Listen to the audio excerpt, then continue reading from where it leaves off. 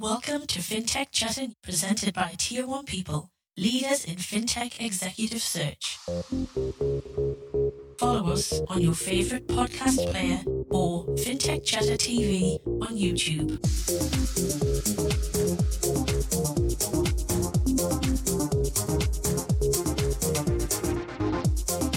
Hello, friends, and welcome to another episode of Fintech Chatter, the podcast for everything Fintech down under. First of all, I just want to thank you. Tuesday, the 31st of October, marks the 4-year anniversary of the very first Fintech Chatter recording. It's been a crazy 4 years with global pandemics, market crashes, and market booms. Thanks for your support through all the ups and downs over this past 4 years, and here's to another exciting 4 years ahead. Now on to today's show. You might recall that back in 2022, I went on a mission to showcase some of Australia's up-and-coming fintech startups. One of those companies is Data Mesh Group, a global payment solution built in the cloud and harnessing AI. Earlier this year, Data Mesh announced a 30 million Series A with NAB and ANZ venture arm 1835i. 12 months on from his debut appearance, I caught up with CEO and founder Mark Nagy to talk about how he managed to raise such a big round and what the future holds for Data Mesh as we head into 2024. So Mark, amazing news earlier this year, 30 million Series A raise, really difficult period. How on earth did you do it? Yeah, look, we are probably still a little bit sort of in shock, but, I guess it's probably having the right product with the right story and the right planning and an opportunity out there. And the fact that we've got strong revenue growth and with proof of execution. I think the money's still there for the right stories, Dexter. And, we've got a very strong plan for future growth and international expansion. So, and provided the story that is testable and provable, the money's there. The money hasn't gone away. It's just what the money is being smarter, and it's just not chasing anything that moves at the moment. So I think that's how we've done it. And, there's an amazing team of people at DataMesh. So, we have M&A experts in here. And we also have probably what has also helped is we've got some pretty good customers who are also investors. And, usually people go, well, hang on, if they're in, there must be something to this story. So that doesn't hurt either. With that, you kind of touched on the product and getting that right. We keep hearing this term, path to profitability. How important was that to be able to demonstrate to investors, hey, this is the path that we're on? Yeah, shockingly not overly at the time. And I say that in that context because we were at the sort of tail end or probably in the early stages of things going to sand in terms of, the global economic markets. All the IPOs were stopping and fundraising was falling off. But people were trading on contracts, and so you were raising capital against contracts. We were very fortunate in that not only do we have contracts with measurable volumes in really amazing companies as our customers or our partners, but we also had evidence of product being used and revenue growth underway. You could actually map out, you could see the pathway to revenue. So it wasn't really hard to tell the story. As a result of that probably worked in our favour. I've got to tell you, I wouldn't like to have been doing it 6 months later, because we were being quite honest with you, we were very committed to a product roadmap. And so we needed that funding, and which is why we decided to, instead of taking 15, we took 30, because we knew we could double down and get a lot more stuff done in a shorter time frame. But now that we've got that product set, we feel like we're in good shape, and they're actually now delivering even stronger revenues. But the final part of your question is to be cash flow pathway to revenue, but then to also demonstrate cash flow positive is now more important than ever. Like, again, contracts were sort of, the holy grail before. You must be able to demonstrate not only profitability, but also cost control. No more vanity projects. One of the challenges I think that we have in fintech or any tech startup is that part of the attraction to investors has been that you're going to be the next big thing. And I think kind of one of the big shifts that we've seen is that, kind of the one day has become 2 day, right? Like we're now at the day where you've got to deliver. How do you get that balance then between being innovative and doing something new and fresh, where there's something that's going to attract investors, but also something that's practical and pragmatic enough that you can actually fix problems that are real problems today? Yeah, so look, there's definitely in the last 10 years, and certainly even in the last 24 months, and we've seen a really big move now. Once upon a time, nothing could go in the cloud. Everyone was nervous about it. And, like you've got the big cloud providers have been doubling down really heavily on their infrastructure. Organisations like banks and, government departments, that once would have never contemplated utilising the cloud for hosting, have now recognised not only the value of it, but the fact that it actually provides stability and reliability.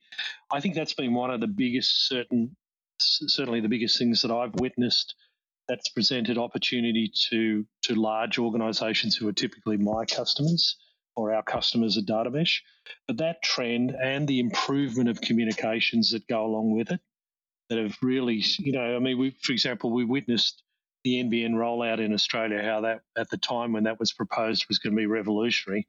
Halfway through, we realised, some of us had already realised this, but we'd realised that we shouldn't be laying fibre optic cables, because the cellular communications have improved to the point where things like 5G and that. So part of the dark art of this is to be not only looking at where the opportunities to these evolutionary changes present better customer experiences, whether it's my customer or my customer's customer or their customer. If so long as there is an improved experience attached to the change, it'll 100% get up. In my opinion, it'll 100% get up. So it's all about customer experience. It's all about unique diversification of those experiences that are being delivered. And instead of the good old one-size-fits-all approach, now organisations are saying, look, if I want to capture that all-important, in my world, say, for example, retail spend, I need to be able to offer a better experience to my customer. And in order to do that, I need to be in greater control of the solutions that I deliver. And we're seeing a greater appetite for that. And the final part of it is that people are just not like accepting the old adage, well, that's the one size fits all and you either take it or leave it. And this is why I think the disruptors are doing so many great things in the marketplace today, is they're actually informing the greater population that there is alternatives and that you should be willing to ask for them and be brave enough to try them. What do you see as being the kind of the mood around these emerging technologies, and do you think that they'll kind of end up being like an NBN, where it's like the technology's evolved now, that's actually redundant, and we're moving into a different phase? So there's a whole lot of answers there. I'll try and keep it simple. In my opinion, you have to always be saying to yourself, I've got a technology here. Will the consumer adopt it? So when we talk about things like payment transfers, Pay2 is a great one, for example, where I pay you, I just enter your mobile number through that's a really nice tool. It is because it's convenient, it's fast, it's useful, it's inexpensive, and you get real-time payments. So that's an example of something that really has found its way into the scene, and consumers are starting to adopt it now, and it's great, and it's actually almost becoming weird when you don't use it. But there are also other things out there at the moment that are really highly efficient. So again, in my world, for example, contactless payments, tap and go. Okay, if you want to change that, if you think about how sort of digital payments or NBN-based payments would be run in that space, the consumer doesn't really see what's there as broken. And so to convince the consumer that they have to use something other than what they do today, I don't think that's going to have a very high chance of success. And it comes back to the point I was making earlier, that everything has got to pass that infamous pub test. If the consumer will use it and adopt it, and you're, as a developer or a creator, not building things that you think are a great idea, which is often the downfall of the innovation side of things. But if you as an innovator can say, look, I've got a better way of doing something, And you won't notice the difference, but all you'll get out of it is a much better experience that could be cheaper, faster, more rewarding, then it's going to have a greater chance of success. So a lot of these things that we just talked about now, Dexter, they're things that sit in the background as providers to my industry, for example, are going to be the benefactors of, but the consumer has always got to be first and foremost the person that you contemplate when you're developing something. I wanted to talk a little bit about what this kind of 30 million raise has meant for the business and how that's kind of helped you kick on. It's as we've talked about, a different landscape now. It very much is kind of what I'd describe, Mark, as a world of haves and have-nots. And I think for those who have been able to secure funding or in a solid position, it seems like it's potentially a really good opportunity out there to grow the business. How are you seeing things? Yeah, so look, it's definitely, like as I said, we wanted to raise 15. We finished up taking 30. That afforded us the opportunity to finish off some product development that we had and really kick off our global expansion. From a data mesh perspective, we recognised that our opportunity was founded in Australia but executed globally. And proof of that was the contract that we secured with Deutsche Bank. So for us, we know that we're servicing, it comes back to stuff we were talking about earlier, that there's a global problem that we see an opportunity to solve in terms of partnering with banks and acquirers around the world to be able to help them provide a better solution and capability and technology to their work with us. We're good with that. But what it has also done is set us up, Dexter, to be able to go and put in place the relationships that we need that you'll start to hear more about in 2024 of some really cool stuff that we've done. And we know that we're globally relevant. This has turbocharged our ability to get to that quickly. And you mentioned there Deutsche Bank. I mean, as a founder who's based in Oz, how difficult is it to get out there and start to win these global clients? What are some of the challenges? And I guess some of the kind of perceptions that they have of an Oz-based fintech business that you've had to overcome? Yeah, it's a great question. This is my third business that I started, and it's only really in this business because of the end of town we play in that I've really understood that as an Australian company, it's incredibly challenging to actually get yourself on the global platform and the global stage. And in fact, just a little sidebar, a couple of months back, I was up in the US. I might head up there again this weekend, but I was up there in the US and I met a number of investment firms that asked to meet us. And they were very clear that the Australian fintechs at the moment are not highly popular, which is, to me was a little bit shocking. That's because through those changes in the marketplace and the environmental changes around the global economy and so on, that a lot of Australian fintechs that have raised money have actually now found themselves in the hurt locker.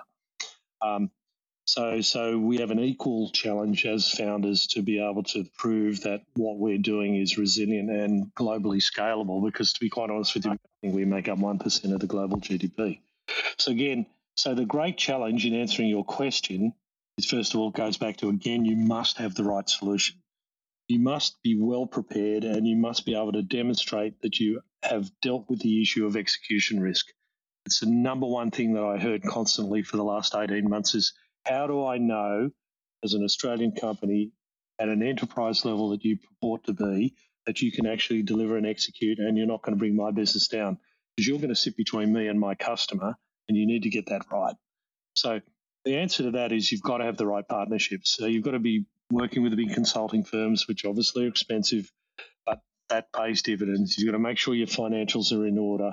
You've got to make sure that you've got the relationships in place. And the other little tip that I'd give anyone listening to this is don't go for the biggest customer in the biggest end of town right away. It's for two reasons. First of all, chances of success are negligible and to zero. The money that you're going to earn from that is going to cost you, is going to be less than what it's going to cost you to do the deal. It's going to take longer to do it. And I have a favourite saying that everyone loves to be first to go second. So if you can find a small partner that's agile and willing to move with you, and actually be that primary that goes, look, I know you're going to make some mistakes and you're going to get things wrong. Go with me. I'll go with you. We'll do the first one as kind of like a friendly relationship. Then you can point to that, the other guys. And I think that was one of the things we did well. is to actually demonstrate that we can execute. So when we get an organisation like Deutsche that comes on board, they already have prima facie evidence that we can actually do the job. And then the final bit, obviously, is having the right Rolodex, being able to get to people that are the decision makers. Do not get caught up with middle management, because you'll get the rope around the axle and that'll go nowhere. You have to be brave. Dexter, it's about being brave. Yeah, look, it's an interesting point that you make, because I think, when I look at just my observations of hiring for enterprise sales and sales directors and managing directors to come in and grow these businesses, one of the qualities that I've been looking for, certainly over this last 5-6 years, Mark, is first of all, I guess, that sense to know that this isn't an opportunity. It's probably more critical than being able to close a deal in many instances for a smaller business, that, you need every bit of oxygen that you can get. But I think the other thing is just the complexity of making these things happen. It's not just about having the one name in the organization. It's all of the others that you've got to engage and take on the journey. And that just takes time. It takes energy.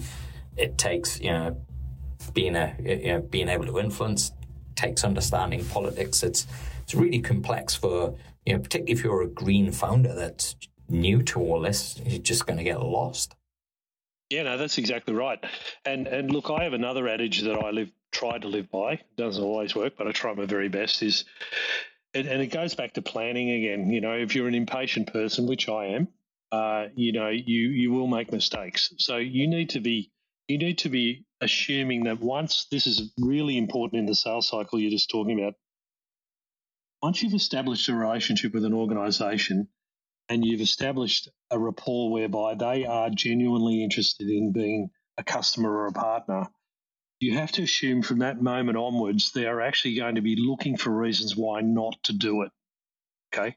So and I know that sounds rather Machiavellian, but the point I'm trying to make is they're looking for validation along the way that they can execute without risk. And everything then moves from, it's kind of like, the honeymoon stage until now we're off to the church to get married. In that cycle, that is going to be the difference between whether you actually secure the deal or not. And I see so many organisations that get right up to the 1 yard line and they fall over because they haven't done their prep, they haven't done their planning, they haven't researched. I mean, organisations love, apart from when they get to that point, they want to know that you've researched that relationship within an inch of its life. They want you to be able to say to them, look, I understand that you're doing one of these, and those little things often considered offensive are actually not. They're proof points that you've done your homework, And then the other thing is always be willing to be a partner. They're not a customer and you're not a vendor. Be a partner. If you always describe yourself as a partner, again, you'll demonstrate that you're actually in this together. And then I love skin in the game deals. I like money up front because that's always a proof point that, you're serious. Money changing hands is always a great sign of, commitment. But then demonstrating that, you're willing to have a bit of skin in the game, but at the end of it, if you deliver, you want lots of upside.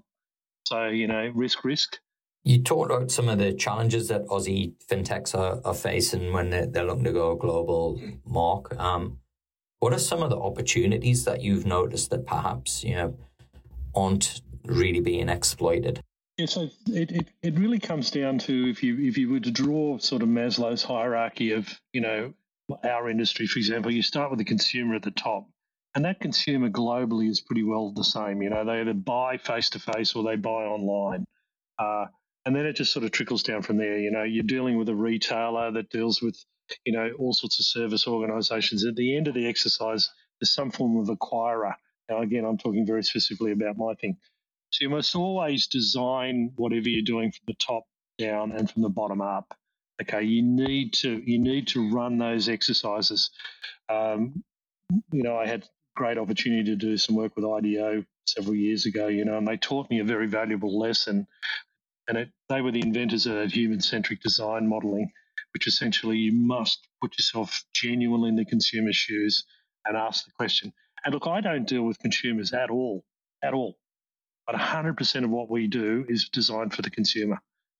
Okay, so the critical thing and we have it doubly hard as Australian companies. And again, I don't want to sound like there's any sort of syndrome here, but we have to be just that much better, because if we want to play on the global stage, and some organisations are quite happy just to remain domestic, but Australian companies have got lots of opportunities. So again, when I come to your question, the biggest problem, and certainly in my space, is that the architecture that most of the 30,000 plus acquirers around the world are running hasn't kept up with the demand of the consumer or the retailer, and the divergence between industry groups. So, for example, in my world, again, the experience that you would see, say, in a quick service food restaurant is very different to what you'd see in a service station, and yet those two parties now can coexist together under the one roof.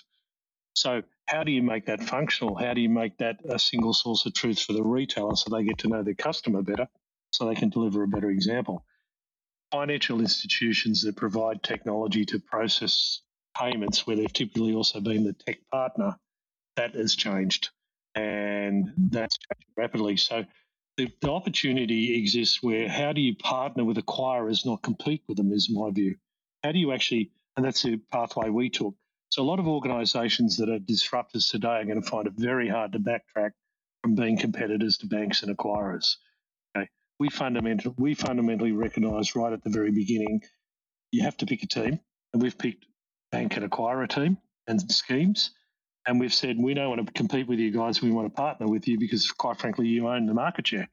So I'm giving you a little bit of my secret sauce here, but yeah, well, you actually done a beautiful job of running my sequence of questions, because what I wanted to kind of ask you next was, if you were to start again, what would be the approach that you'd take? And bearing in mind that we're in a very different kind of funding environment now, we've seen some of these models. If you talked about the disruptor, we're not going to see another neobank getting off the ground. We're not going to see another Uber get off the ground. I think those kind of days of regulatory arbitrage, as somebody put it to me a few weeks back, I think now that opportunity is gone. What do you see if you were a founder that was having to bootstrap? What do you think would be the approach that you would take? I think it's critically important that first step you must plan what it is you're trying to do in the market and test it within an inch of its life on paper. The second thing is you need to bring a partner business along that will be a key stakeholder for your future. Again, it goes back to my point earlier. You must, I think, the magic of what we did at DataMesh is that we got, the OTR group to actually be the guinea pigs, and we'll be eternally grateful for them signing on to be our partner, to actually say, yeah, look, we're willing to develop with you. We know you're going to screw things up.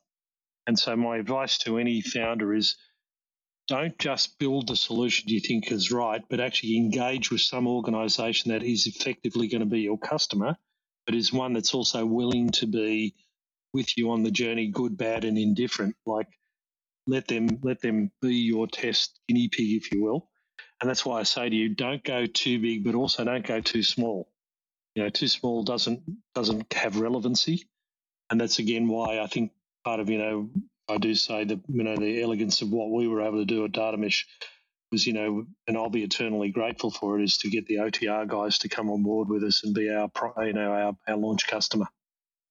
And so use that philosophy to go, because I see so many great ideas that just stall because the bit they're missing is not just the go-to-market, but actually the launch customer. Yeah. You touched on next year and some big news. Anything that you can share with us? Look, I'd probably have to say not only that we are about, probably the closest I can get to it is that we're about to execute a very significant global contract, which I think, that sets us up for the future. Dexter, if you want to talk to me a little bit in the new year about it earlier, I'm happy to give you a bit of a scoop. I think for us, it's really super exciting. The genesis of the company was to start building stuff that we really didn't want to do, but we had to get started. We've now really finished off our product set, and we're tailored ourselves to become a software as a service company. That means we're getting out of hardware, which means we don't have to be on the tools as much. We can be more of a software company. But it also means we're now pivoting to an organisation where we're distributing through partnerships, global organisations, so that probably give you a half a clue as to where we're going. And so the long and the short of it is, to be the front end as a branded product under one of those global brand names that you would know, and where they're the reseller of our product. I think that's very exciting. So sorry, I'm probably not being definitive, but it's all right. It's I don't want to scup out any deals, and as you said, these things have a habit of falling over at the final yard, so I don't want to be the one that facilitates it. Mark, it's been fantastic to reconnect and hear about the progress that you've made. We get some amazing people listening to this podcast. Could be clients, could be talent. What's the best way for them to reach out to you? I think just come through our LinkedIn profile, the company LinkedIn profile. I know that sounds probably a little bit vanilla, but it's becoming quite a popular source for people to communicate with data mesh at the moment. I mean, because we're a B2B company, we don't really have this amazing website. That's not how we work. So if they would like to come to us, if they could reach out through LinkedIn, we'd be glad to hear. And we are hiring at the moment, so again, if there's people looking to be part of something pretty special, we are looking to hire some people, mainly in project management and technical space, as we are growing rather quickly. Well, as always, folks, thanks so much for tuning in. If you're coming back, thanks so much for your support. And if you're new to the show, make sure you follow us on your favorite podcast player and leave us a review. It really helps me promote guests like Mark and great Aussie fintechs like DataMesh. Until the next episode, keep well. Fintech Chatter is produced by Tier 1 people, leaders in fintech executive search. We'll find world-class leadership talent to build world-class fintech ventures, and you can find us at tier1people.com.